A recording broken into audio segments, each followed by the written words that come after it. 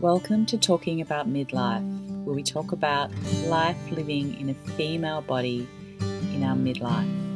We talk about health, love, relationships, our inner world, aging, death, motherhood, and what it means to be a human at this time in the world. I am Kelly Sterling, and I hope you enjoyed listening to these stories that I'm sharing.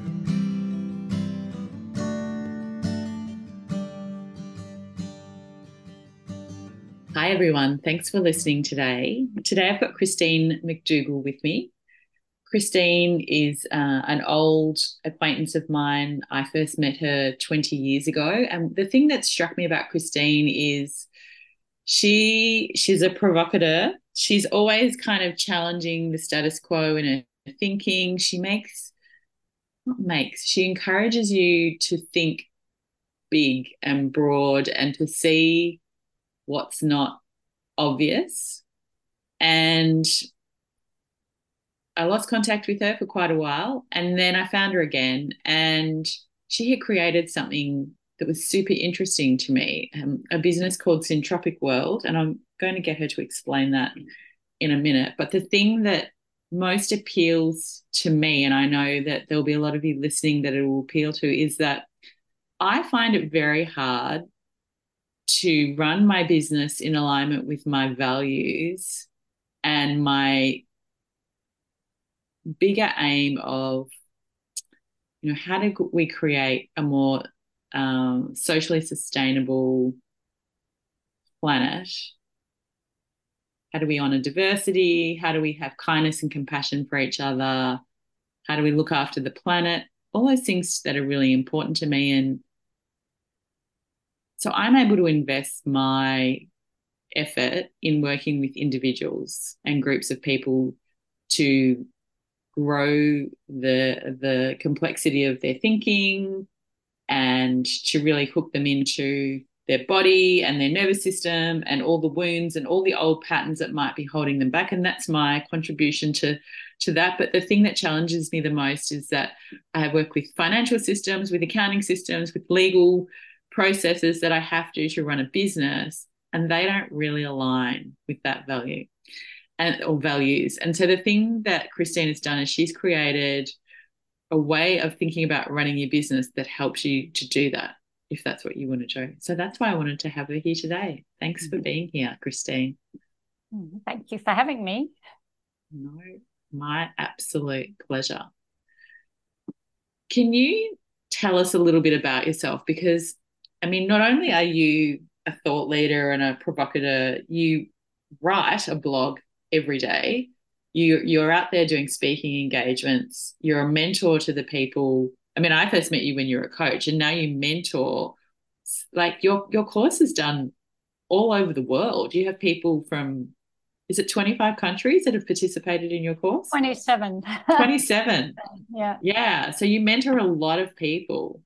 Mm. Tell us how you got to this place now, because and midlife has been a really big part of you absolutely stepping into your wise woman power and really like standing in your authentic truth. Mm.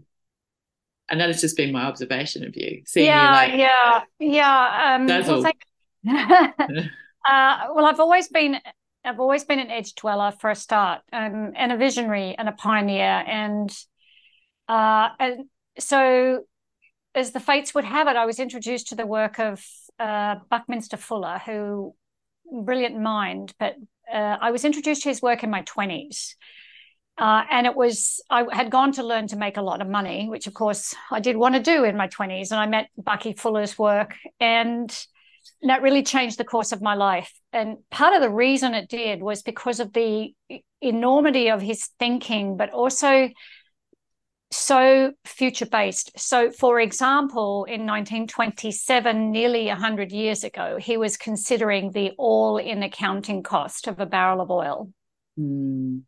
Our accounting systems do not account for the cost of Mother Nature to make things. Mm.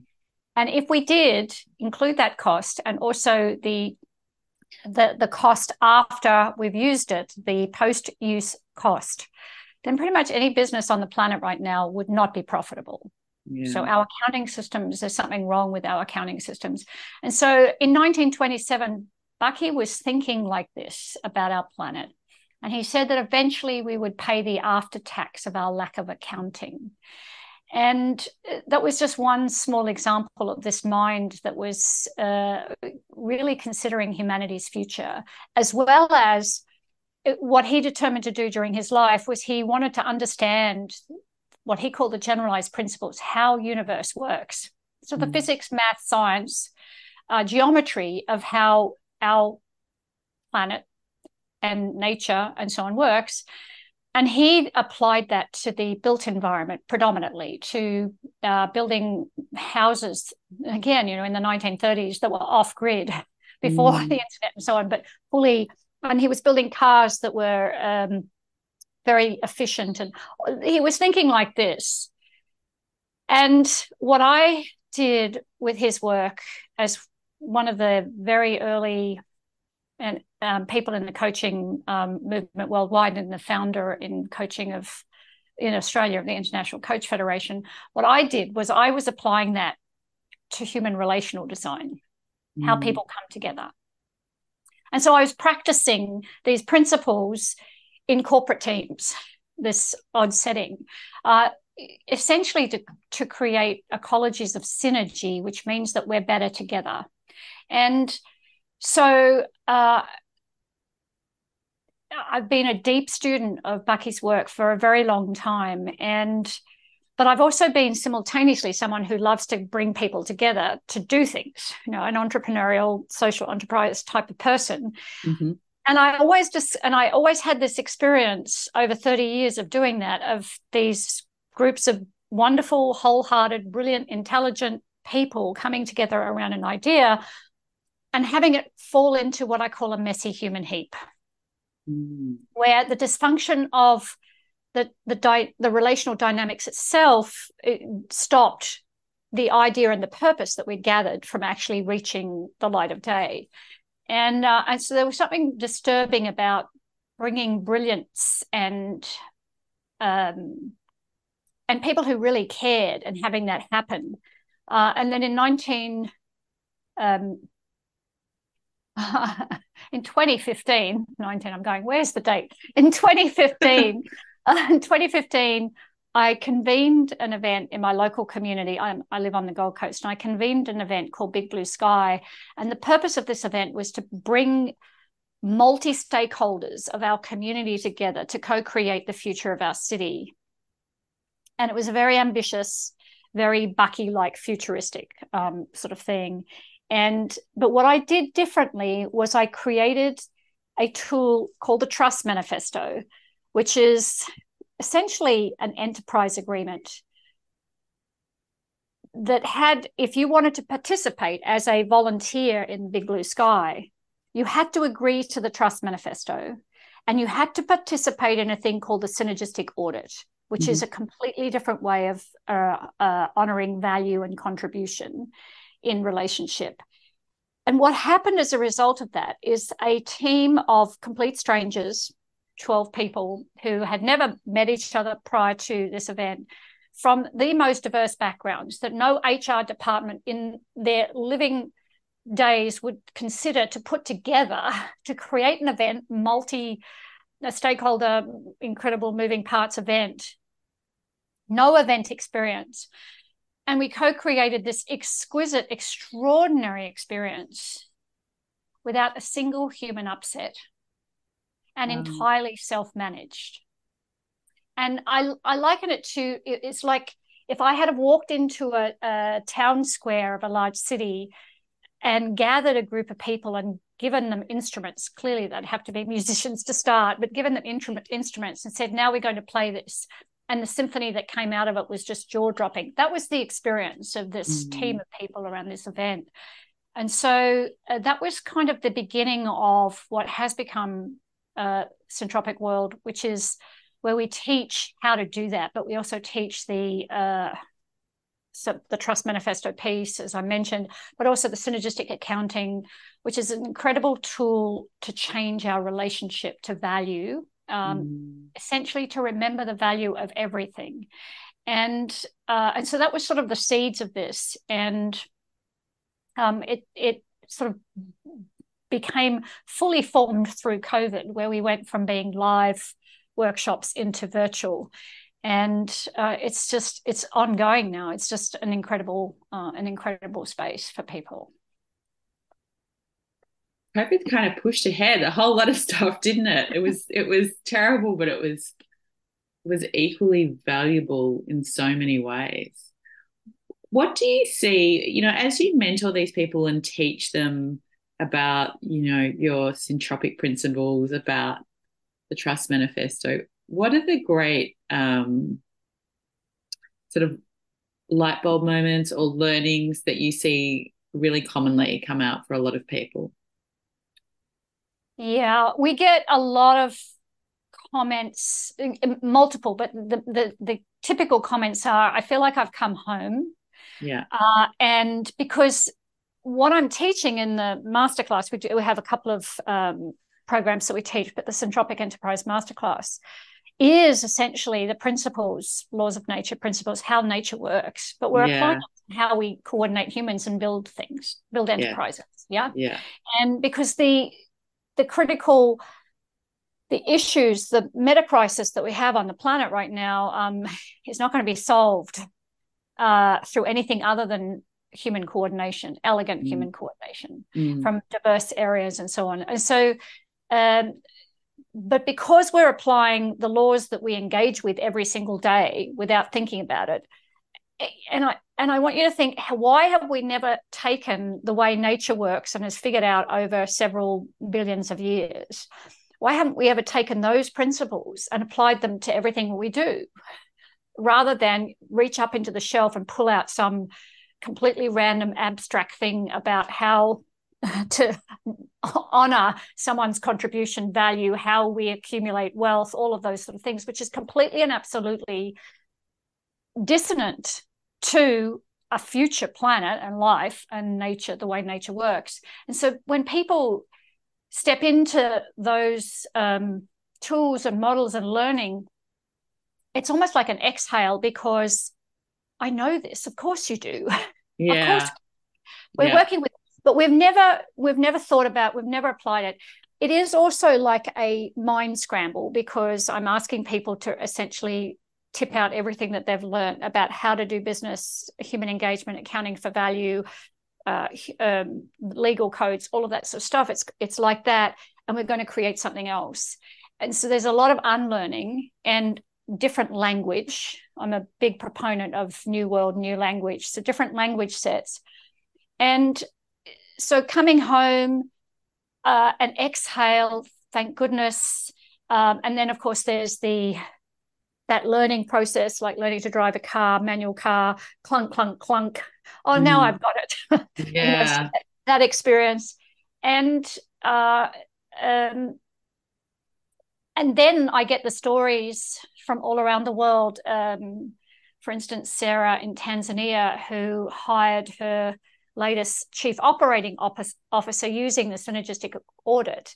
And he agreed to engage with her venture because of the audit and because of the questions that she asked him.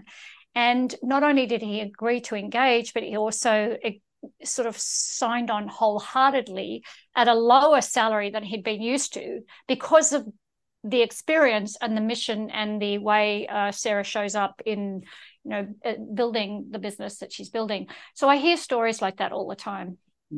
That's very powerful. I mean, it seems obvious. I always think it seems obvious. Why wouldn't we just follow the rules of nature? Like, we're mammals, our bodies are wired this way. We are nature. We're part of it ourselves. And then I sort of think, okay, well, where did we stop being like this? And what happened in the Industrial Revolution, that our mental model of the machine kind of dominated everything, and austerity came in, and we lost that real connection with our bodies, with our humanness, with nature, with seasons, with rhythms, the rhythmic cycle. And we're not only seeing it in the way that we're ruining the planet, but we're also seeing it in our really poor health, quite frankly. Mm. Yeah. Yeah. Yeah. And I remember when I did my master's, because I did a master's in org change, and we did a whole subject around one of the change subjects around the different mental models that people have. There was like 10 or 12. And I remember the organization as we called it environment, but it's essentially like nature, right? And I thought, doesn't everyone always think like this? Because that was just my mental model and how I worked. And she's like, no. I'm like, I would have thought it was really obvious. And she said, no, it's not. And that was very naive of me. I think I was about 28 at the time. But yeah, and so much of that drives how we show up and how we make decisions, and it blocks our learning too. Yeah. Yeah. Yeah. It sort of blocks our learning around what's possible. Yeah, I think if from my experience, a lot of us know that, and this is, you can look at this from a condition of mental health and so on, but a lot of us know that we're doing everything arse backwards. Yeah. And there's a terminal point, and there is. And I literally, on my Beauty Beginnings blog this morning, I wrote about how my language is different, our addiction to being happy. And it's like, well, that doesn't allow for the range of humanity to be in that. How can I hold the tension between I'm so happy with my life and I'm heartbroken, this, that, and the other, and can they coexist? And we have this social media, Instagram world that only propagates a mythology that is just absolutely rubbish. And so anyone who feels that they're not always happy, what's wrong with them? But that's very real, right? Because we have all these teenagers and lots of people, but I'm just going to call this out, right? So coming out of the pandemic, in the collective, I'll call it the collective nervous system, we have a whole lot of really unhappy teenagers all over the world, like high levels of aggression, high levels of anxiety, high levels of depression, to the point that in Australia, but I know this is the case just talking to friends all over the world, but in Australia, the education departments have done a report and review across the whole country into what the hell is going on with these teenagers, because their behavior is so crazy. Anyway, there's a somatic experiencing professional called Irene Lyon. She's a prolific content maker. I really love her work. And she was speaking to this a few months ago. And she's like, well, you can't lock all these people up for a really long time and expect anything other, like all this fight and flight energy stuck inside of us, and expect anything other than unbridled anger or aggression, sadness, depression to come out, which is very, very true. But I will add to that the social media hoo-ha, which these kids have grown up in, which has all been like, everything's happy, life's got to look good, that they don't have the capacity in their nervous systems, and it's not being modeled for them in the social systems that they exist within, that how to hold sadness, how to hold anger, how to hold frustration. And so when they experience it, when they experience the fear and the anxiety, they think that they've got mental health issues. And then they, press it down and ignore it. And it's like, how do we normalize? Actually, these are just normal emotions. And if you repress them, it exacerbates the problem. And our body stores every experience of our life in its neural pathways, in the muscles and the ligaments and the tendons. And that's where it's all held. And how can we create,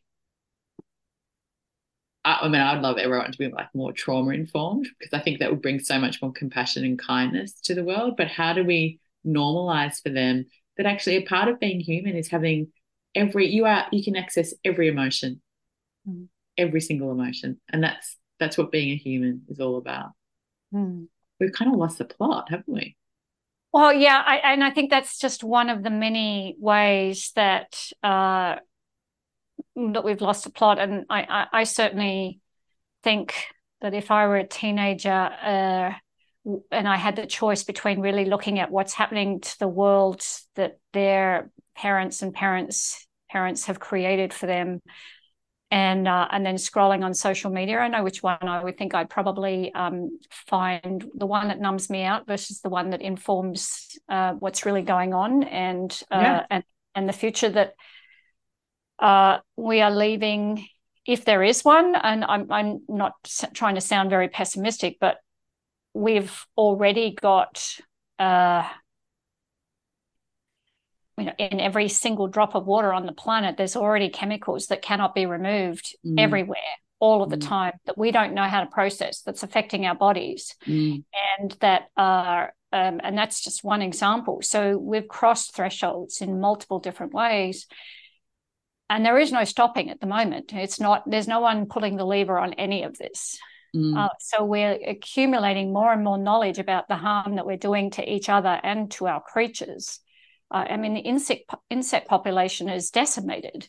This is a terminal life event, by the way. It's not a little, insects are gone. It's like, no, it's bad. Like bees. It's bad. Bees are in trouble. When bees are in trouble, we're in trouble. Yeah, and so I mean, I think if I were a teenager at this stage of life,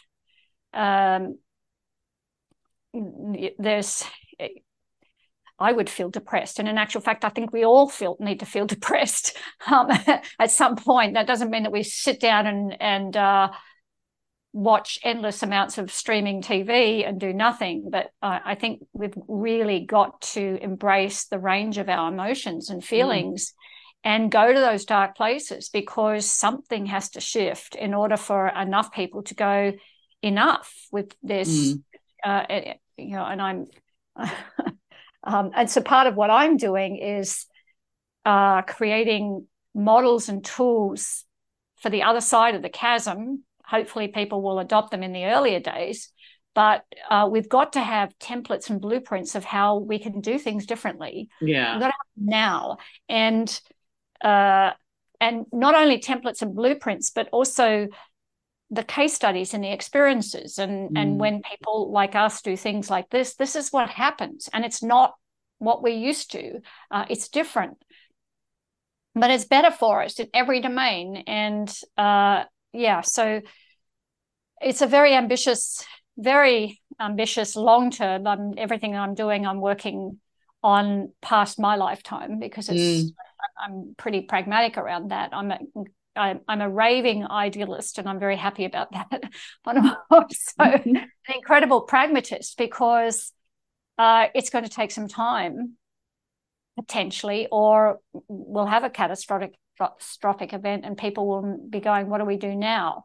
Well, they're the moments, because as people like Naomi Klein have written about, and Rebecca Solnit in Crisis,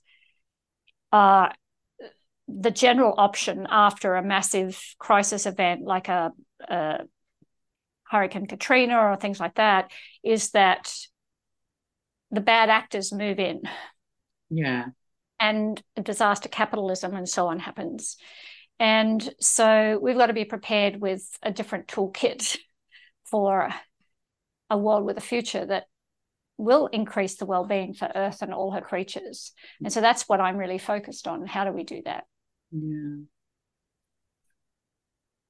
It feels enormous, but it feels doable at the same time. I guess once you start getting enough people interested, although you see that people say, oh, coming home, like, yeah, I know this. Like, that's very inspiring. Yeah. And so there's two parts to this. One is, and people, I have my team, I'm clearly a big picture visionary, whole systems change person, but all the work is very granular and practical and hands-on. And so if we're going to if we're going to do things at the community level, then we need to coordinate at the community level that enables us to be synergistic in our response, where we are better together, where we're not spending our time stabbing each other in the back or doing drama or any of that sort of stuff. And so if we're even families, we had our first Centropic family graduates through the masterclass earlier this year. Even families, how do we create those really incredible ecologies? It's not that this family wasn't already, but bringing those tools in and so on, bringing into education and everything else like that. And so, I'm a huge visionary, and I hold a huge space for large scale systems change. But for me, where it starts is at the ground level, at the grassroots. I'm not trying to influence a politician or a CEO of a multinational company. I'm not trying to do that, because I believe the system that they're trapped in, whether consciously or not, there's too much incentive and too much sunk costs for them to move out of that. So I agree with you. Where we're focused is we're definitely focused on grassroots, on people, on small businesses, on people who are community workers, not-for-profits, people who are really working at the face of change, that in the way they do that, it's not just the famous Gandhi quote, be the change, be the change. We need to be the change. But how we do what we're doing, the thing that holds all of us together that are creating this change, is a model of the world that we want to see. And that, for me, that's equally important. In actual fact, it's the only way I think that this is going to happen, is because we have to have, it's like the story of the imaginal cell, which you probably know, but when they're in the messy, undifferentiated mass of a chrysalis, a caterpillar turning into a chrysalis to become a butterfly, these imaginal cells, one pops up randomly and it's a foreign entity, so it gets gobbled up, and then another pops up randomly, gobbled up until there's enough where they start to cluster together and build, and that's how you get the butterfly. And so the work of Centropic World is building the imaginal cells all around the planet that are demonstrating this, case studying it. Here's how to do this. When we do this, this is what happens. And just staying on that, so that there's enough imaginal cells, enough mass, enough story that it becomes a bigger story that needs to be told and other people pay attention. It's a long-term plan, but I'm not shaking the cages of government or multinationals. No, I can see that. And I think you do have to work from the ground up, and you do have to have like all these different tools that help people come together in conversation as well, and to work collaboratively, because you can't deal with complexity without having collaboration. Like, it's actually not possible. So giving them the toolkit and the permission and creating the space, and creating I don't know, some people would say safety. Sometimes I say, is it safe enough, right? Where they can talk and be open and express their point of view rather than shut down. Hey, you write a blog every day and have for years, because I get your emails and I read them all the time. Can you tell us a little bit about that and what got you going? Because they're really beautiful. I was just reading one about procession, and so for people that don't know, procession is how I guess it's the effect of a body or bodies in motion and how it affects other bodies in motion. Is probably, but there's so many different ideas there. There's so many. I looked at it and I went, oh my God, how does she have the energy to write a different thing every day? So I write two things. I started writing Beauty at Beginnings on the 1st of January 2018. And it was as random as I was sitting at my coffee shop at the time, and I thought I've always wanted to write a book. And so what I'll do is I'll write a daily blog for 365 days. And at the end of that year, I'll have a book. Mm-hmm. 6 years later, which will be on the 1st of January 2024, that'll be 6 years. We're just in the process of pulling together the first book, which is harder to do now because we've got to curate all of the articles of 6 years of writing and the photographs. So it's an article. The Beauty of Beginnings is a short article. It's usually about 250 words, sometimes longer, sometimes less. So a little soundbite with a gorgeous photo of the sunrise over the Pacific, because I'm a dawn person and I like being outside for that type of thing. And so that started like that. And I write about everything. I write about politics. I write about life. I write about business. I write about principles. It's sometimes very personal, so there's no, but for me, I'm a writer, clearly, because I write without even thinking about it. I'm often writing to sort my thinking. So it's my sorting thinking process. So that's beauty. And then I do Sunday Syntropy, which is a longer article. I write that on Wednesdays. It gets published on Sundays. And so I have a little bit more space. It's usually not that long, maximum about 1,500 words. But that's where I do things like procession or anything that's got more complexity, or I wanted to sort of jump into it. And so I do that. Again, a large part of it is sorting, clarifying. I'm not an academic. I don't do academic form writing with lots of references or anything else like that. I do have references, but mostly it's just my really looking at a subject. And so I've written about capitalism. I do a lot of writing about rights and responsibilities, anything to do with syntropic principles and so on. So it's a very broad ranging thing, and that goes out all over the world. Yeah. I mean, I could see from my perspective, because I was reflecting when we met a little while back and talked about this, and I was like, I could do it, but at this time in my life, because I've got teenagers that just take up a lot of energy when you least expect it, I just feel like I need more spaciousness in my life so that I can have more dynamic steering in my day should I need it, because of where they're at. But I really admire the fact that you do that. I think it's amazing. And it doesn't take that long. I know, but I just love your different insights. And I kind of get, because I post a lot on Instagram, like different things about my content, and that's 200 words all the time, and I'll think, oh, I'm just thinking about this particular thing, or and I'll post, and I get on TikTok and talk about it, which is also a bit of a laugh. The thing that I find sort of frustrating, but also getting back to this point of you've got to start somewhere and start at the grassroots, is there's so much noise out there. Like in terms, like I think, oh, I'll put my voice out there, but there's so much noise on social media, or on your emails or whatever. And do I want to contribute to that? Like, do I want to give people some peace? Like, so I have all these kind of thoughts going through my head all the time. Tell me how are you with all that? Yeah, so you don't write. I don't write. I don't write for to gain traction. I don't write to be famous. I don't write for any other reason than there is this thing arising in me, and it's a question, and I want to figure out how to answer it myself. And I like writing. I like writing. I love words. I love reading amazing writing. I would like to think one day that I could be of that type of caliber. And so writing has always been, ever since I was young. So it's in it's part of how you process your life, isn't it? By the sounds of it.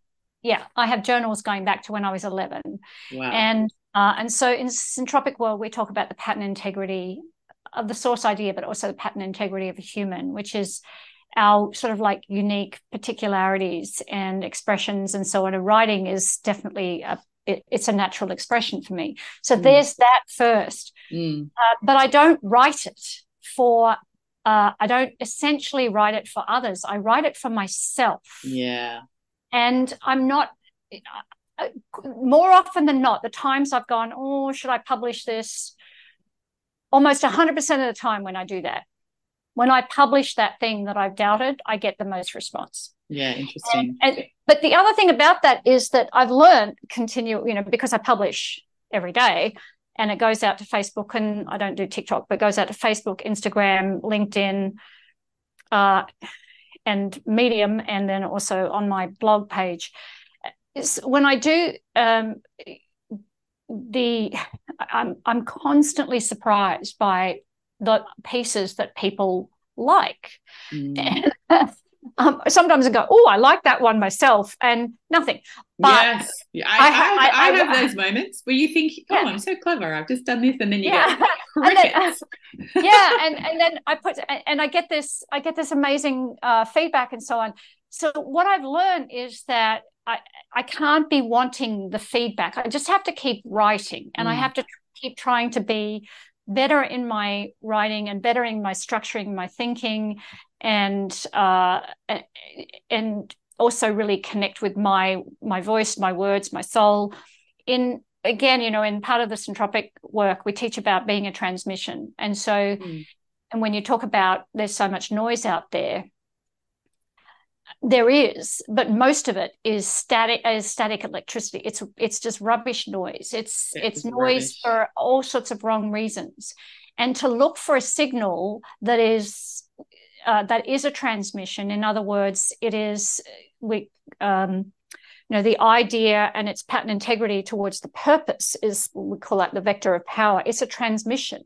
Yes. And it cuts through all the noise. And people who are looking for noise won't find you, but people who are looking for a transmission of voice will find you. And we're missing that everywhere. And this is one of the reasons why Greta Thunberg is such a great example of this voice as a transmission, because when she speaks, there's no ambiguity around her. Everyone knows why she's so clear. And there is no fluffy words. There's no extra bits. She doesn't make any apology. There's no excuses. It is simply, I'm here to do this. And I might piss you off, and I'm okay with that. And because we need to do this, and the grumpy, misogynistic white males who can't stand young girls being telling them what to do hate her. That's true. Yeah, and I think about Greta all the time, because I think she is an exemplar of a transmission. It's the type of transmission people are desperately hungry for, something that is so clear in its integrity that you have no doubt about why the person is speaking. There is no misalignment between who they are and the values that they're putting out there. Yeah. All the other stuff that is bullshit, promoting this, that, and the other, and wanting to sell or hook or catch or whatever it is, like, we don't need any more of that, but we do need more transmissions. We do need more people who are really taking a stand, and particularly because we have a lot of transmissions from people who are taking a stand for more corruption and more violence and more this, that, and the other. We particularly need more transmission from people who are standing for the increased well-being of Earth and all her creatures unambiguously. And so if you've got something to say about that, say it. But say it because it needs to be said by you, and not because you want to build an audience or do this, that, and the other. I don't even look at the numbers. It's irrelevant to me. It's not why I write. If it was why I write, I wouldn't do it. No, me too. Like, I just, like, sometimes I just record, or, if it's speaking on TikTok, and then I write for Instagram. Sometimes I just transfer the TikTok stuff over. And TikTok, I get a lot of, views, but I don't look at it. And then sometimes I look at something and go, oh, it's got like 15,000 views. Oh, that's really interesting. And my 15-year-old goes, oh, Mom, that's so cool. And I'm like, no, it doesn't matter. What matters is that people are learning from the information. Yeah. The views don't matter. It doesn't matter if 200 people look at it. But if that helps people, that's what's important. Yeah. Yeah.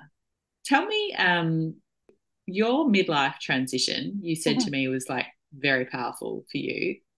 And I can see in the 20 years that I've known you, how you have stepped into your wise woman power, authenticity, like you are like claiming it big time. Can you tell us a little bit how it was for you? Yeah, I wouldn't recommend the process.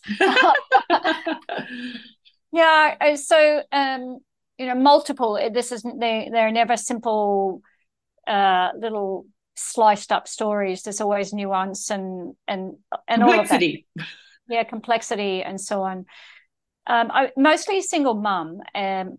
My daughter now is 32. We have a great relationship, but I've spent most of my life as a single mum, and then I had a 13-year period of celibacy and not interested in having a relationship unless it was extraordinary. So it was just not interested in compromising on any level at all. And because I wanted to find out who I was. Yeah. And I wanted to be happy with myself, and I wanted to be enough. Complete. And so this is generally not a weekend workshop, it's a process.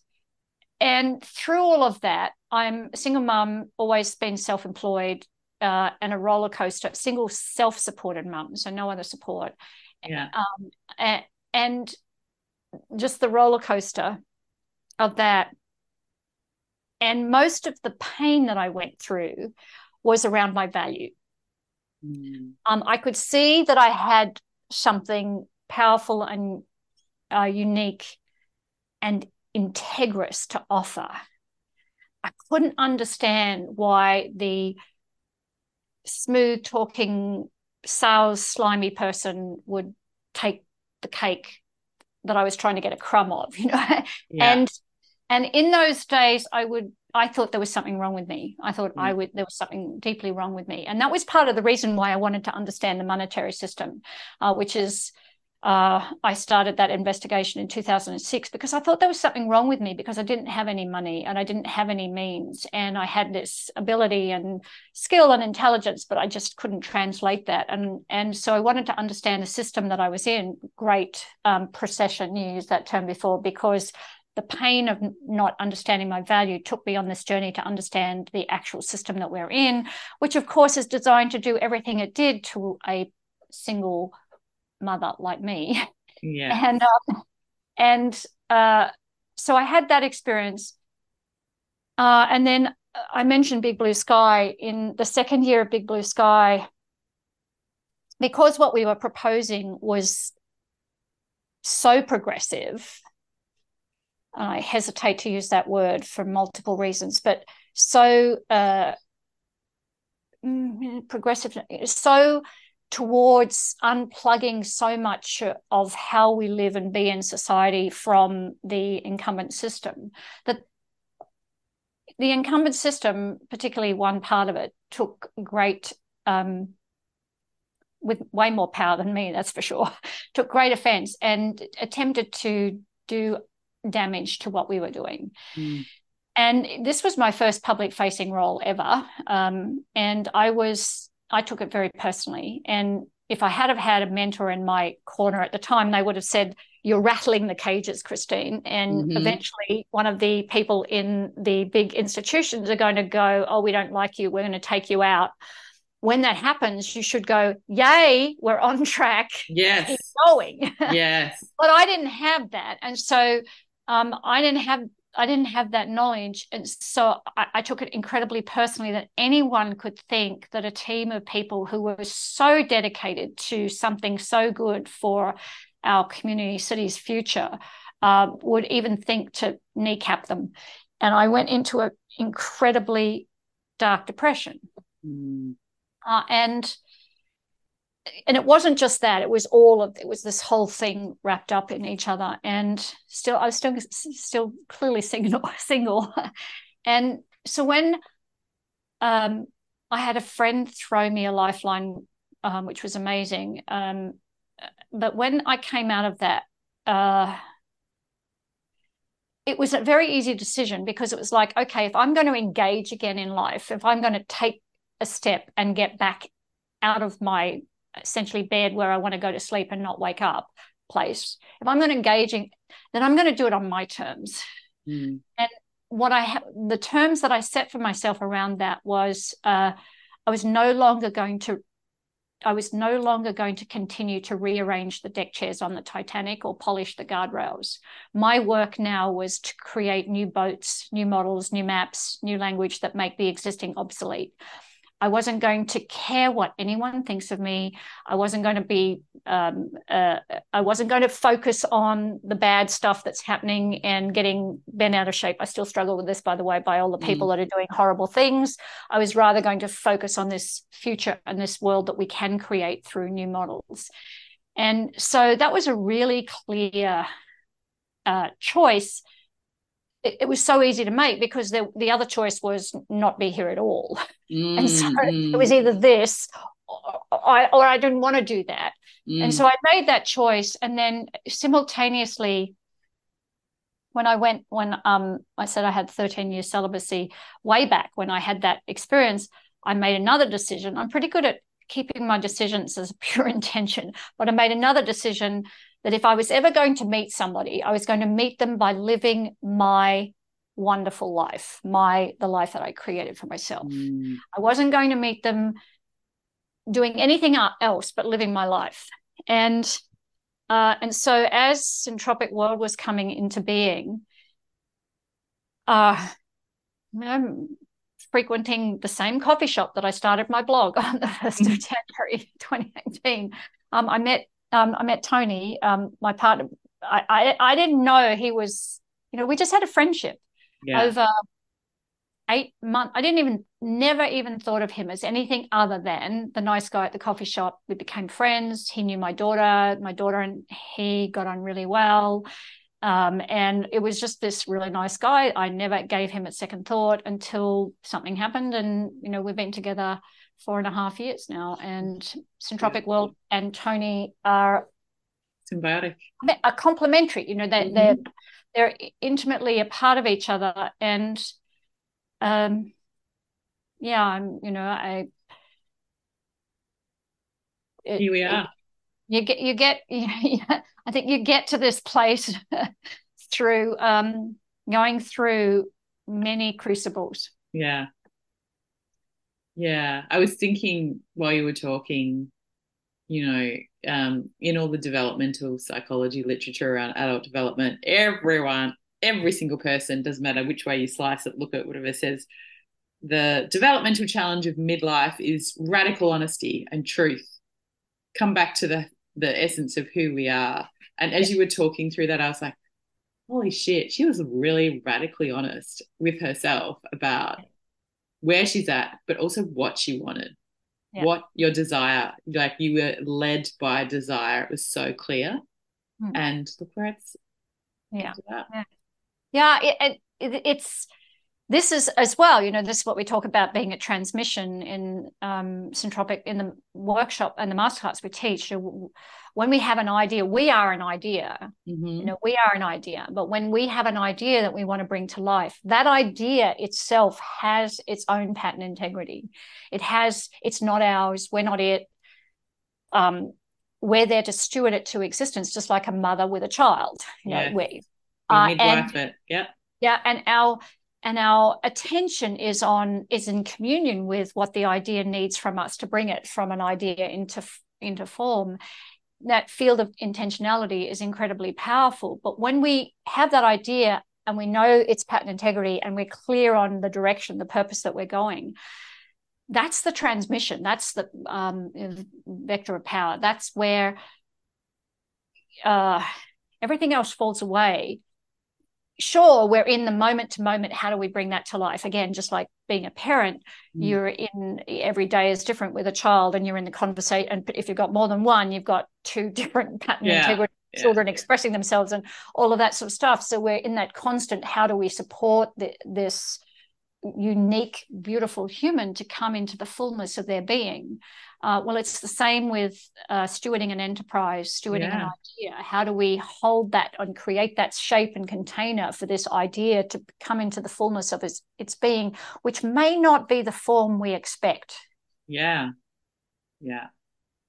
And so I guess part of this as well is realizing that I had a teacher once say to me that I have a very powerful ability to manifest, and I thought she was absolutely bat crazy. After years of struggling to manifest just a decent income, I thought she was bat crazy. But I have a very powerful. You do. Yeah, you absolutely do. And I think you're right, like earlier on in the story about where when you're rattling the cage and people move away, that's a good sign. Yeah. Right. Like I think, if I'm writing something and in my weekly email and it pisses people off and I lose a few subscribers, I'm like, yeah, right, it's working. Okay, good. Yeah. Yeah. Yeah. Because they get activated by it, and that's a good thing, right? I think that's a good thing. And we have to stand for something. Yeah, we've got to stand up for it. And that's why you would write, because you've got something to say. Yeah. And it's not for everybody. It's for those people that are waiting for your voice and are going to be inspired by it. And that's why you write.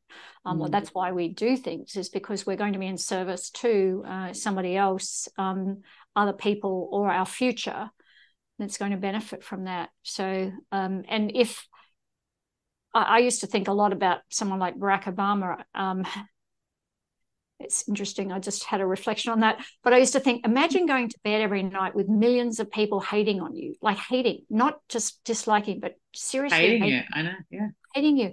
And I think, God, you have to be so committed to what you do. You either have to be so committed, or you have to be a narcissistic lunatic. And there's enough of those out there. Yeah. He doesn't care. Yeah. No, I agree with you. Like the commitment has to be so strong and the passion has to be so strong. And yeah, that's what we need. That's what we need.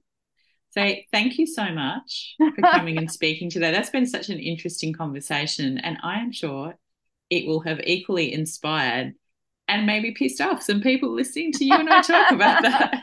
And I'm totally okay with that, which is actually why I do the podcast anyway. It's just about, I love talking to people and I like interviewing people and I like to share ideas, right? I like to share knowledge or conversations. And I'm just like, I just want to like talk about all different things with different people, and so people can learn and it can just inspire their thinking about how am I living my life? How am I contributing to what's going on in the world? How am I, am I being able to be my most authentic self? What's my transmission?